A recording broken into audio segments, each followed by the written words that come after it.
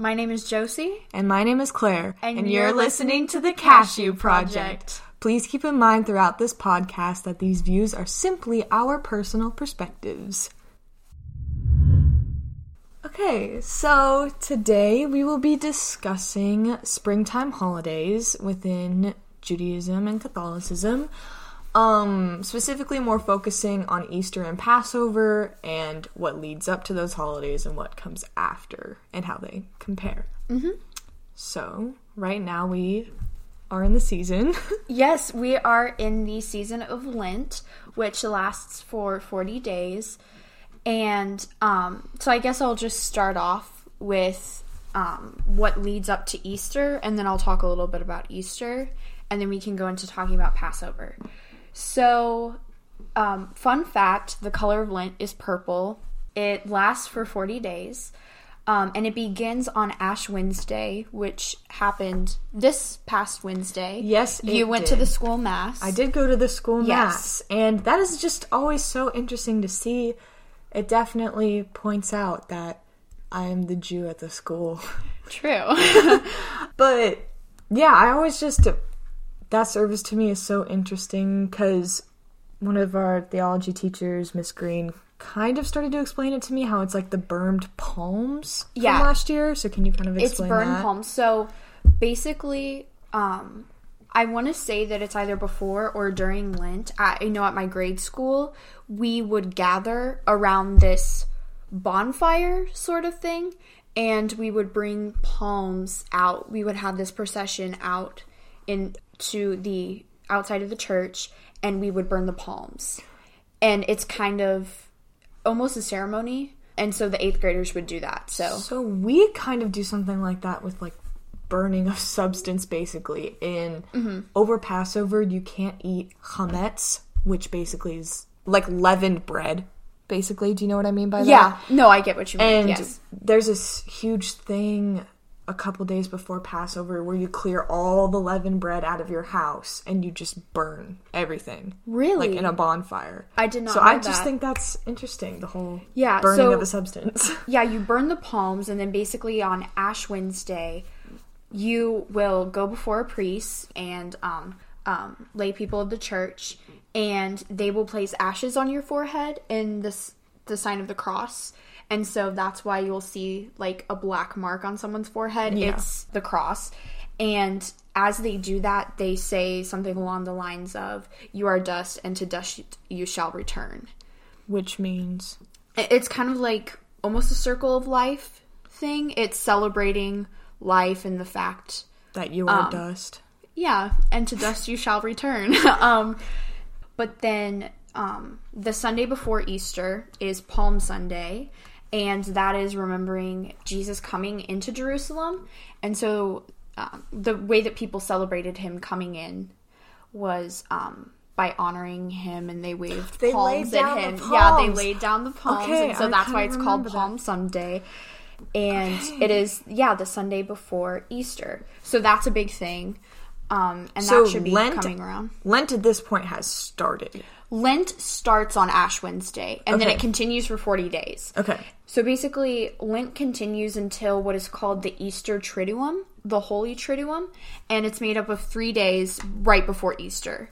So the first day, you have Holy Thursday, which celebrates the Last Supper, the last time they celebrated the Passover meal, which now we can talk about a little bit of that. Yeah, so Jesus was a Jew. He was a rabbi, and the 12 disciples. The 12 disciples were his students, basically. And so, from what I understand, and their last meal together was actually a Passover Seder.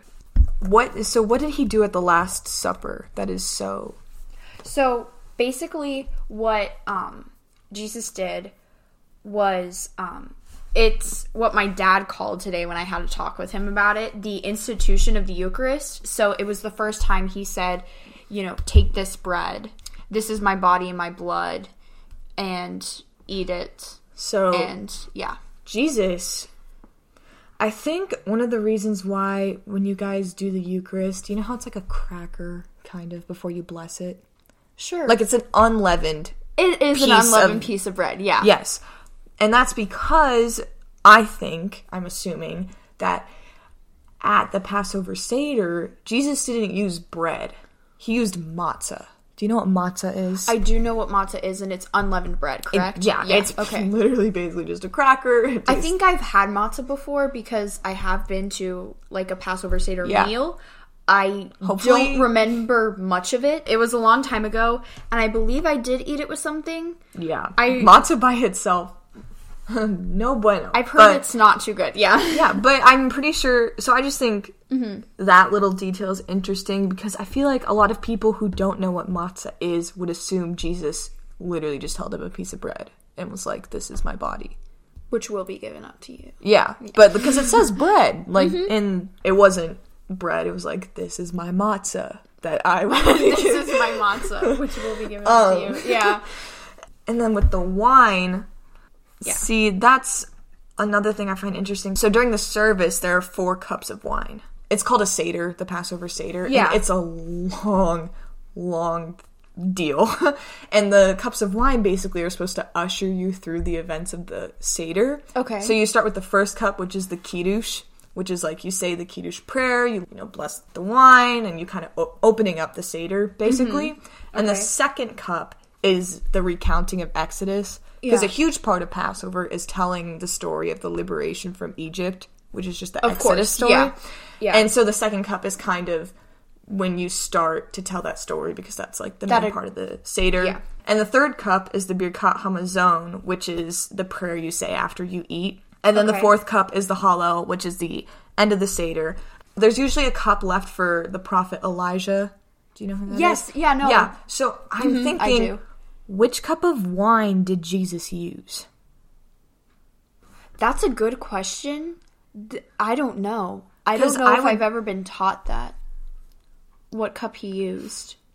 Because, I mean, as a rabbi, I would think he wouldn't mess with the 4 cups, right? He wouldn't use one of those for himself. I assume not. So I would think he would use the cup of Elijah, because sometimes that's like a traditional thing. Sometimes people don't do that. No, that is a good question, because I don't know if I've ever heard that come up. Again, I haven't known much about Judaism until basically I met you. So, yeah. So whenever people, because I know Last Supper is Passover Seder, so I always just think, like, what cup did Jesus use to declare that it was his blood? Because... And an important thing to note is that Catholics specifically believe that the body and blood, like the Eucharist you receive in Mass, is actually Jesus's body and blood. It's not symbolic. It is his actual flesh and blood that you are taking in. And as my theology teacher said last year, taking in the Eucharist is like taking in the order of the universe. Like, you're taking in all that is good. Yeah. So that's just something I think important to note, especially when you're talking about the Eucharist, that we believe it's actually Jesus's body and blood. When I think of the Last Supper, I like to think of it chronologically, because he had to go through... He did this whole Seder. Like, he definitely... he had to go through... Which can sometimes, especially if he was a religious person, last hours. Like, it is a long time. And it's my favorite holiday. Because it's really a community holiday. And, and that's why... So I would think that, like, so all this, like, Jesus making the proclamation of his body and blood... It's like, so important. When did that happen? Is what I'm thinking during the Seder. Like, did it happen after they completed everything? Or, because I just, I mean, I don't know when he would kind of insert that in there. When he would fit that in, kind of just put it in there. Again, does it say, I don't know. Like, after the supper he did this, or? It does, you saying after the supper does kind of ring a bell in my head about the fact that maybe it was, but I don't know if I have anything else to expand off of that, because the very last part of the Seder, which was often my favorite part, is you kind of just sing a lot of songs about Passover. I mean, it's a very, like, it's rooted in something deeper of this is a time when we remember how we were slaves in Egypt and how we've overcome that, and, like... It's an intense, probably very spiritual thing. It's a very intense holiday, at least in my mind. And there's a lot of, like, representation of Exodus and that story, and I've just always found that so fascinating that Jesus, number one, chose Passover.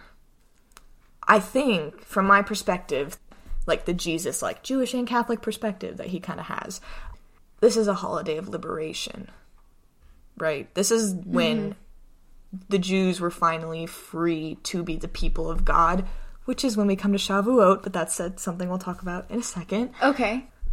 And the body and blood of Jesus freed those who chose to be Christian from their sins. Because the whole point, which I guess we can get to later when you talk about the passion of Christ, but the reason Jesus died on the cross was to free us from sin. Yeah, that's what we believe. That's why it's so important, is because it was the first time he said, take this with you. And it's so symbolic and just so important. Like, he chose overall one of the most intense holidays of slavery and freedom to announce that he was going to save his followers. Yes. Yeah. And I think that's interesting. And it is. So following, like I said, that we're going through the Easter Triduum here. So following Holy Thursday is Good Friday. And that is a day to not so much celebrate, but remember the crucifixion, or what Catholics know it as the Passion of Christ. Oh, so the crucifixion happened the next day. Mm-hmm. It had, like, Passover and then the crucifixion, like, within 24 hours. That's it, because it was his last meal. Oh, that's the whole stress on that. So, like, he was condemned to death, right, by Pontius Pilate. So, that's when... So, during a Good Friday Mass, you go through all the stations of the cross. I believe there are 14 or 15, kind of depending on how you go through it. And my dad made a note. He said that it's technically not a Mass because no Eucharist is given. So it's more just a service. Mm-hmm. And so during the service, you go through all of the stations. You list them. You walk through it. And it's I would maybe describe it as somber. It's a very intense service or celebration, I guess. And then after that, you go to the Easter Vigil, which is post Good Friday. So it's that Saturday night, and it's a service held after nightfall that celebrates the resurrection of Jesus. And basically, it's kind of like your conclusion paragraph of an essay. It sums up everything that you've gone over the past 2 days. So it sums up everything that happened on Holy Thursday and specifically Good Friday.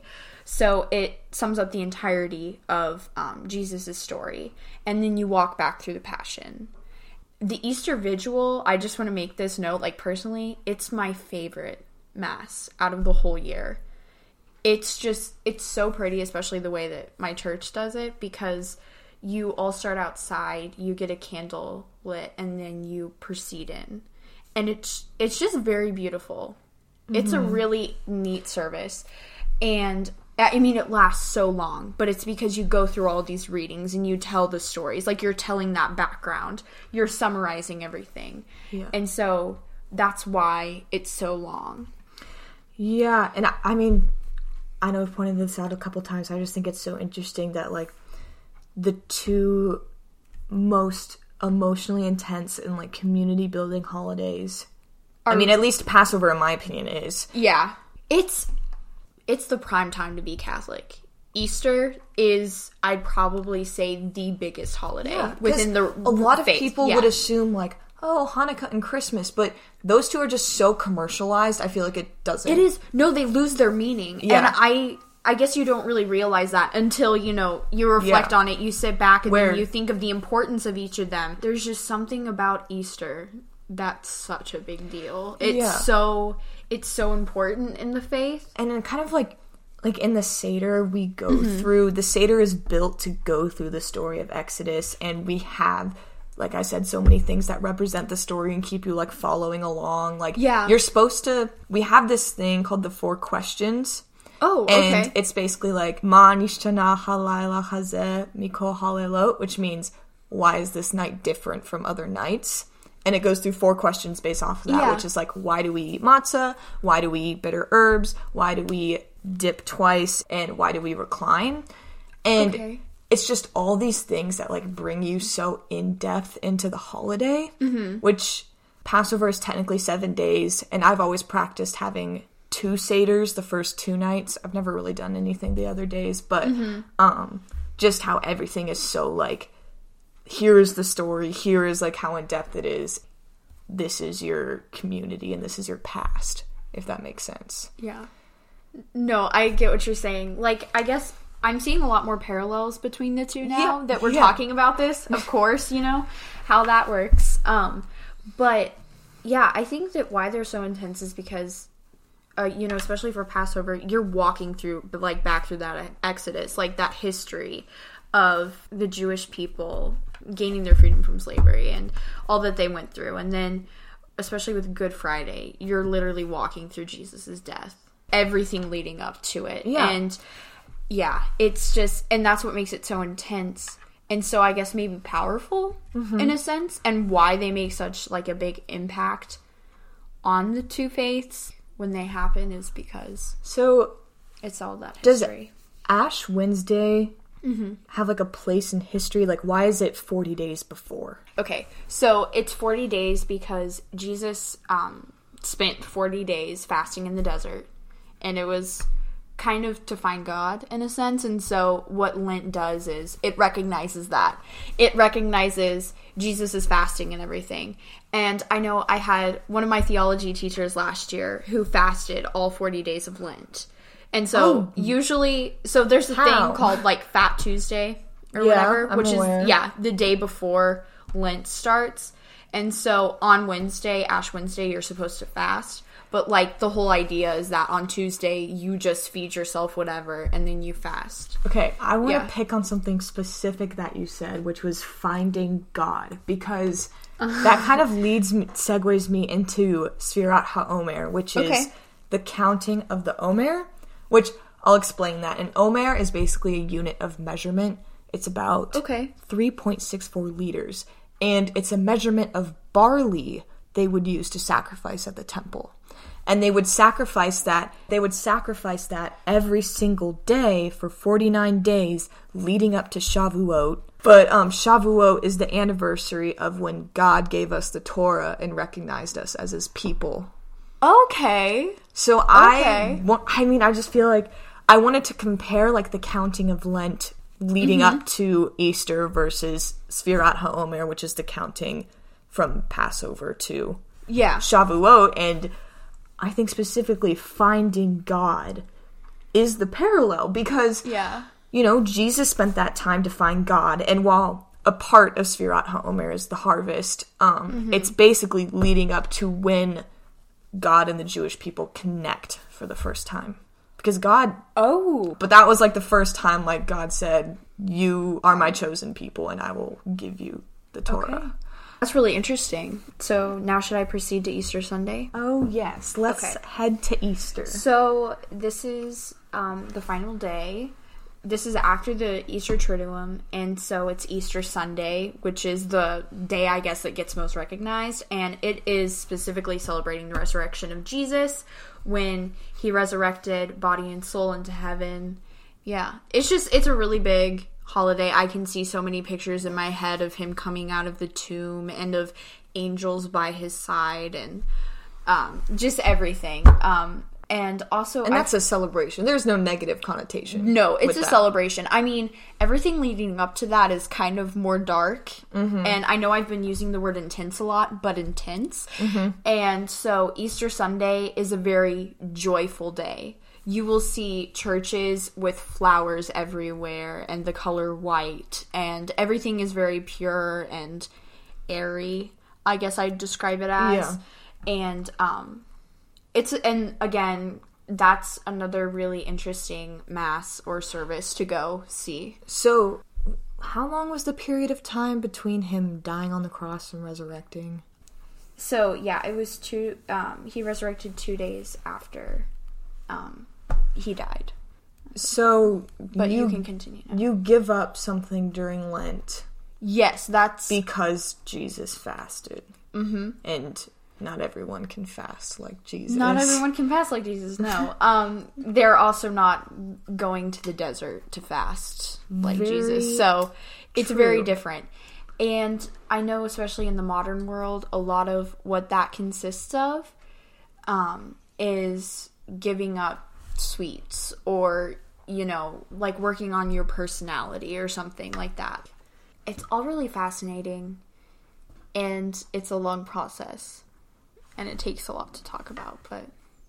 I think that's really it. I mean, as I said, a whole episode could just be me talking about the Passover Seder, because it is just, the whole thing is so in-depth, which I think is kind of interesting how you guys... I think very easily those, 3 days? The Easter Triduum. Yeah. Could have... I mean, it could have easily been a Seder. We did, I think. It could have easily, all been compiled into 1 or 2 nights where you go over the whole story and you, gather together. And, I think the Seder very could have easily been broken up into 3 days. I just think there are, so many things that coincide with one another. And again, I think it's important to note, just in general on this podcast, that we kind of are going to be touching the surface of things. I think we will try to get in depth, but...